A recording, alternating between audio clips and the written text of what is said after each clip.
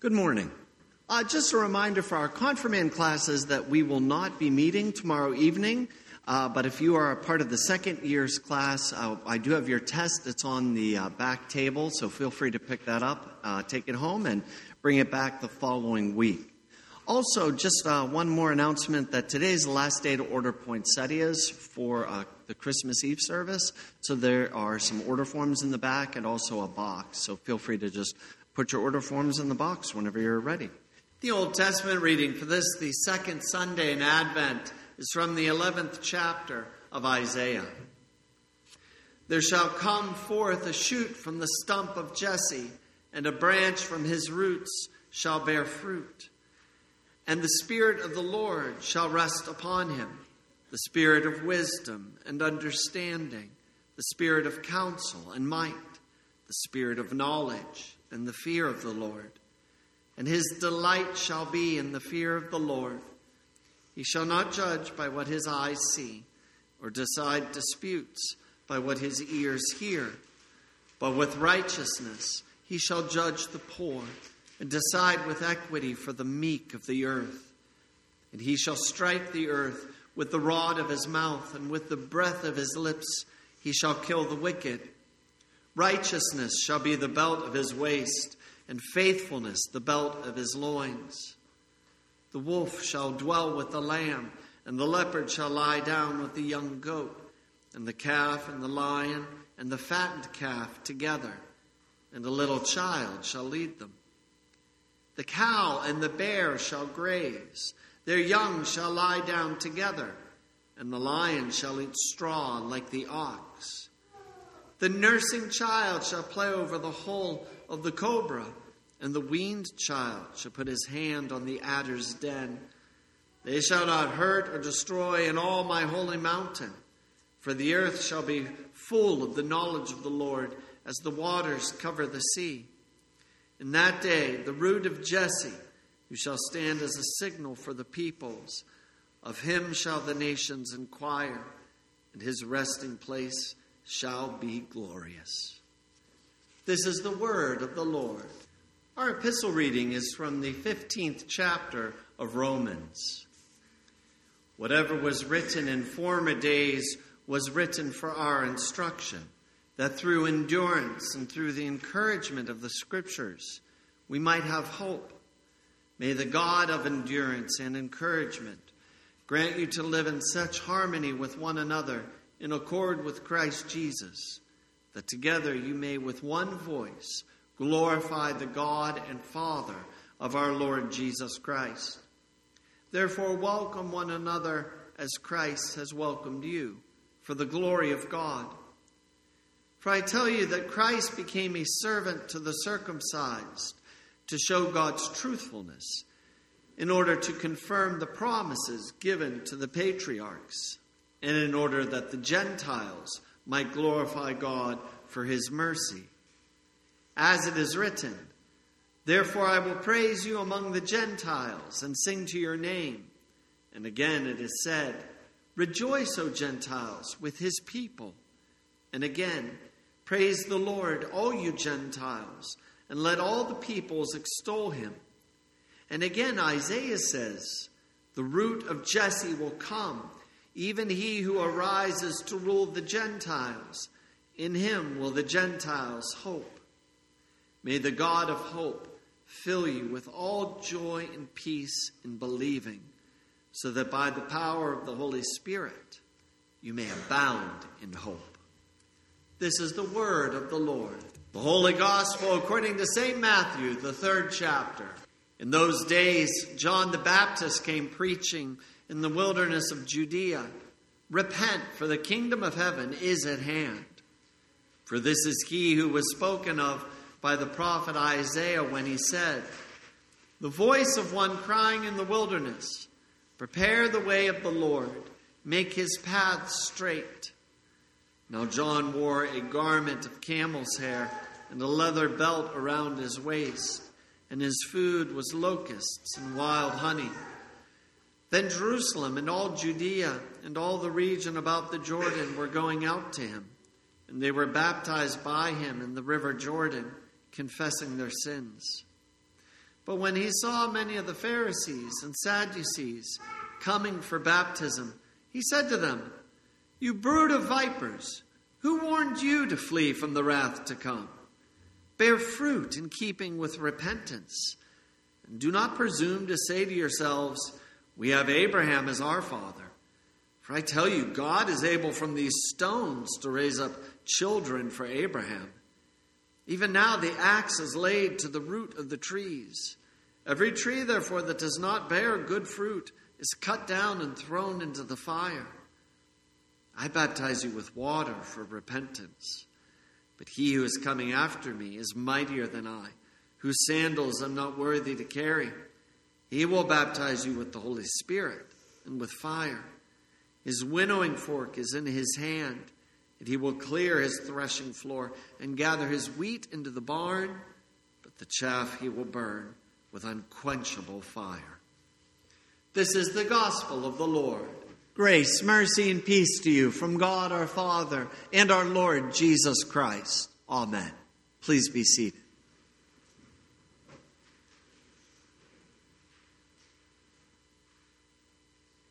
The Jordan River was flowing. It was flowing not just with water, but with people. People were coming from all over Jerusalem. The entire county was taking a trip to the Jordan. And the people came for a good reason. They were coming because they were being washed.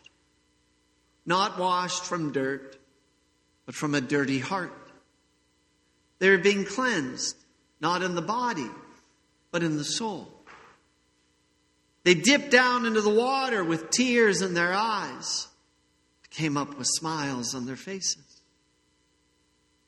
God was using John the Baptist to make them clean.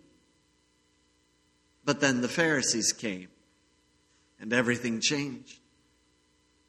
I can almost imagine John is baptizing someone halfway and freezes. He sees Pharisees coming to the baptism. But they were different from the other people who were coming. There were no tears in their eyes, even though there should have been.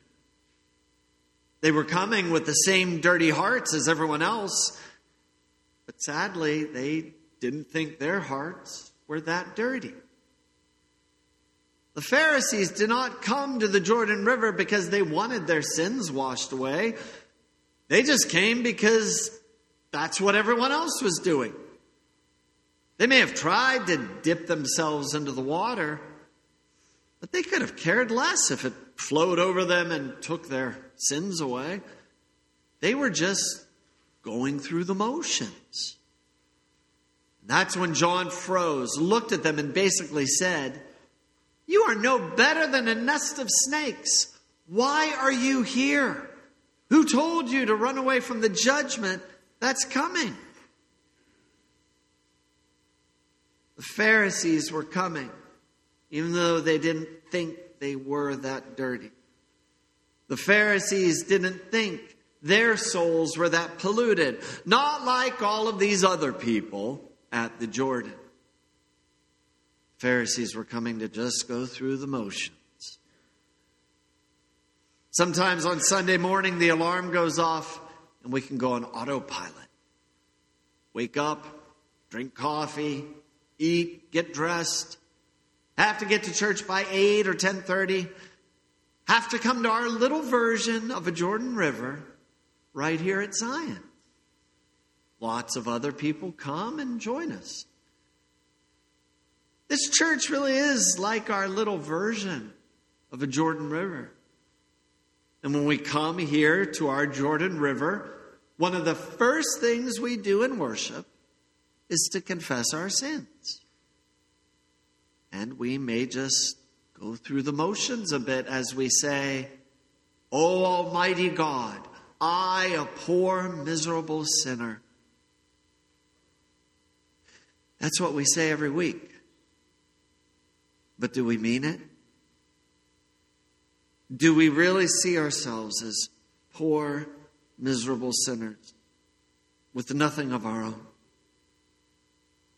As we walk into this river of confession at the beginning of our worship, Do we really think we are poor, miserable sinners? Or is it easy to be like the Pharisees, that brood of vipers, and come to our Jordan River here just to go through the motions, just say the words along with everyone else, without even pausing to consider what we are saying? It's easy to do. Here in our Jordan River, in our confession of sins, we also say, I confess unto you all my sins and iniquities with which I have ever offended you. Those are hard words. Those are serious words. We confess every sin that has ever offended God. But how often do we realize that we are the ones who have offended God? Not other people. It's real easy to point to them. Us. And not that we've offended the people next to us, although we probably have, but that we have specifically offended God. And we go on to say, and I justly deserve your temporal and eternal punishment. That's such a serious thing to say here at our Jordan River. We confess that we deserve to be punished right now and forever for our sins. But how often do you really think about that one? Before church even starts, are we taking even just a minute to consider what we are about to say here in our Jordan River? We could. We probably should. Before worship starts, as we are walking to our Jordan of confession and absolution, are we even realizing why we're coming to our church today? Or can we get in that same habit like the Pharisees did, that brood of vipers that was just going through the motions? Pharisees who believe we really aren't that bad, others are worse than us. I don't know if John the Baptist would stand here today and shout that we're also a brood of vipers.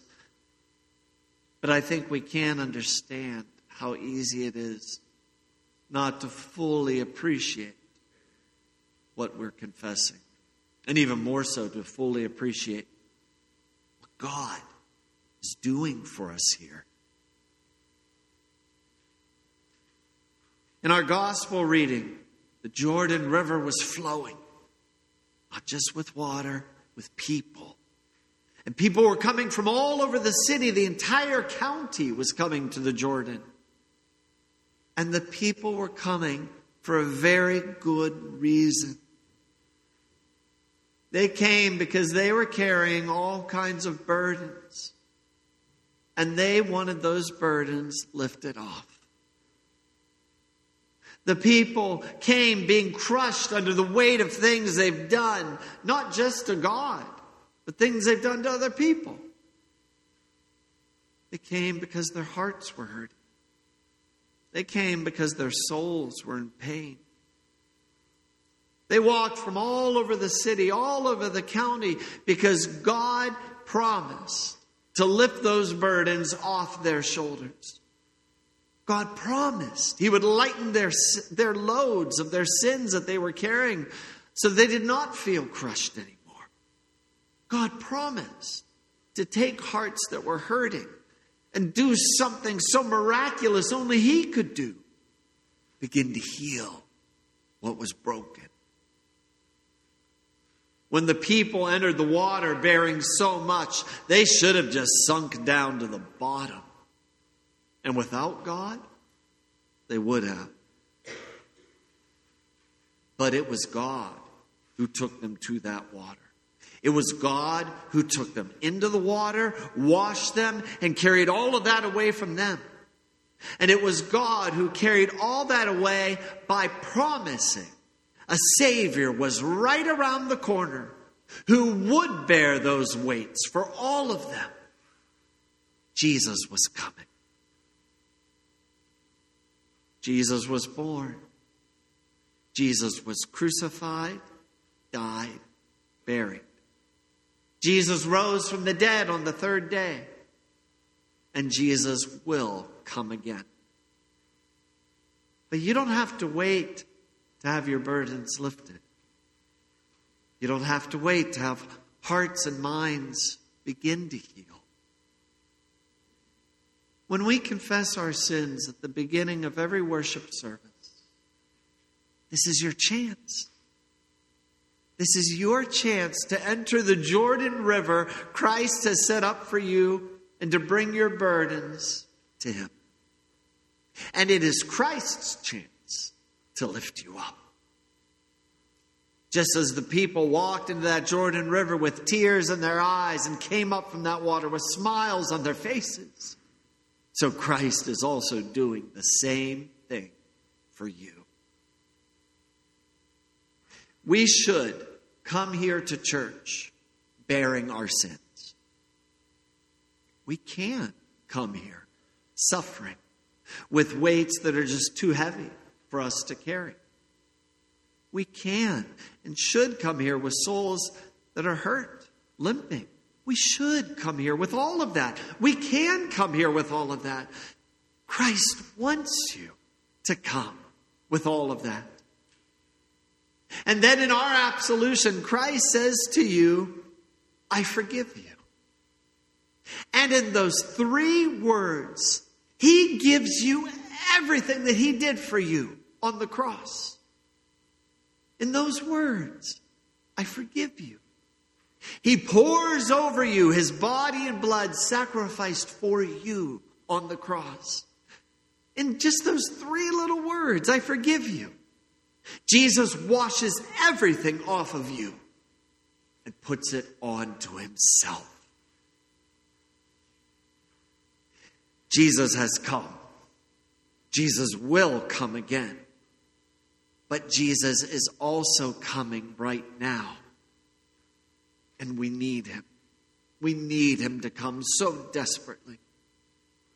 He comes in words to forgive you.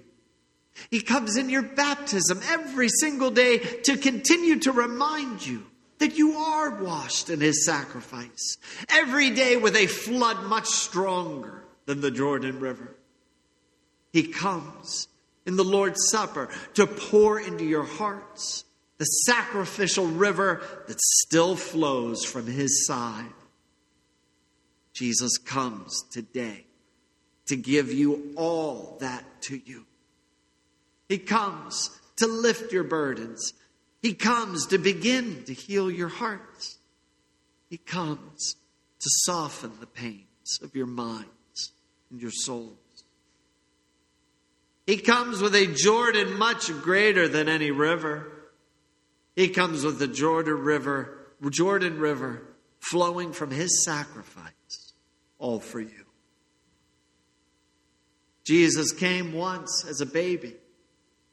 Jesus will come again as King of Kings and Lord of Lords. But we don't have to wait. Jesus is also coming to you today. Amen. And now may the peace of our God, which surpasses our understanding, keep your hearts and your minds in Christ Jesus our Lord. Amen.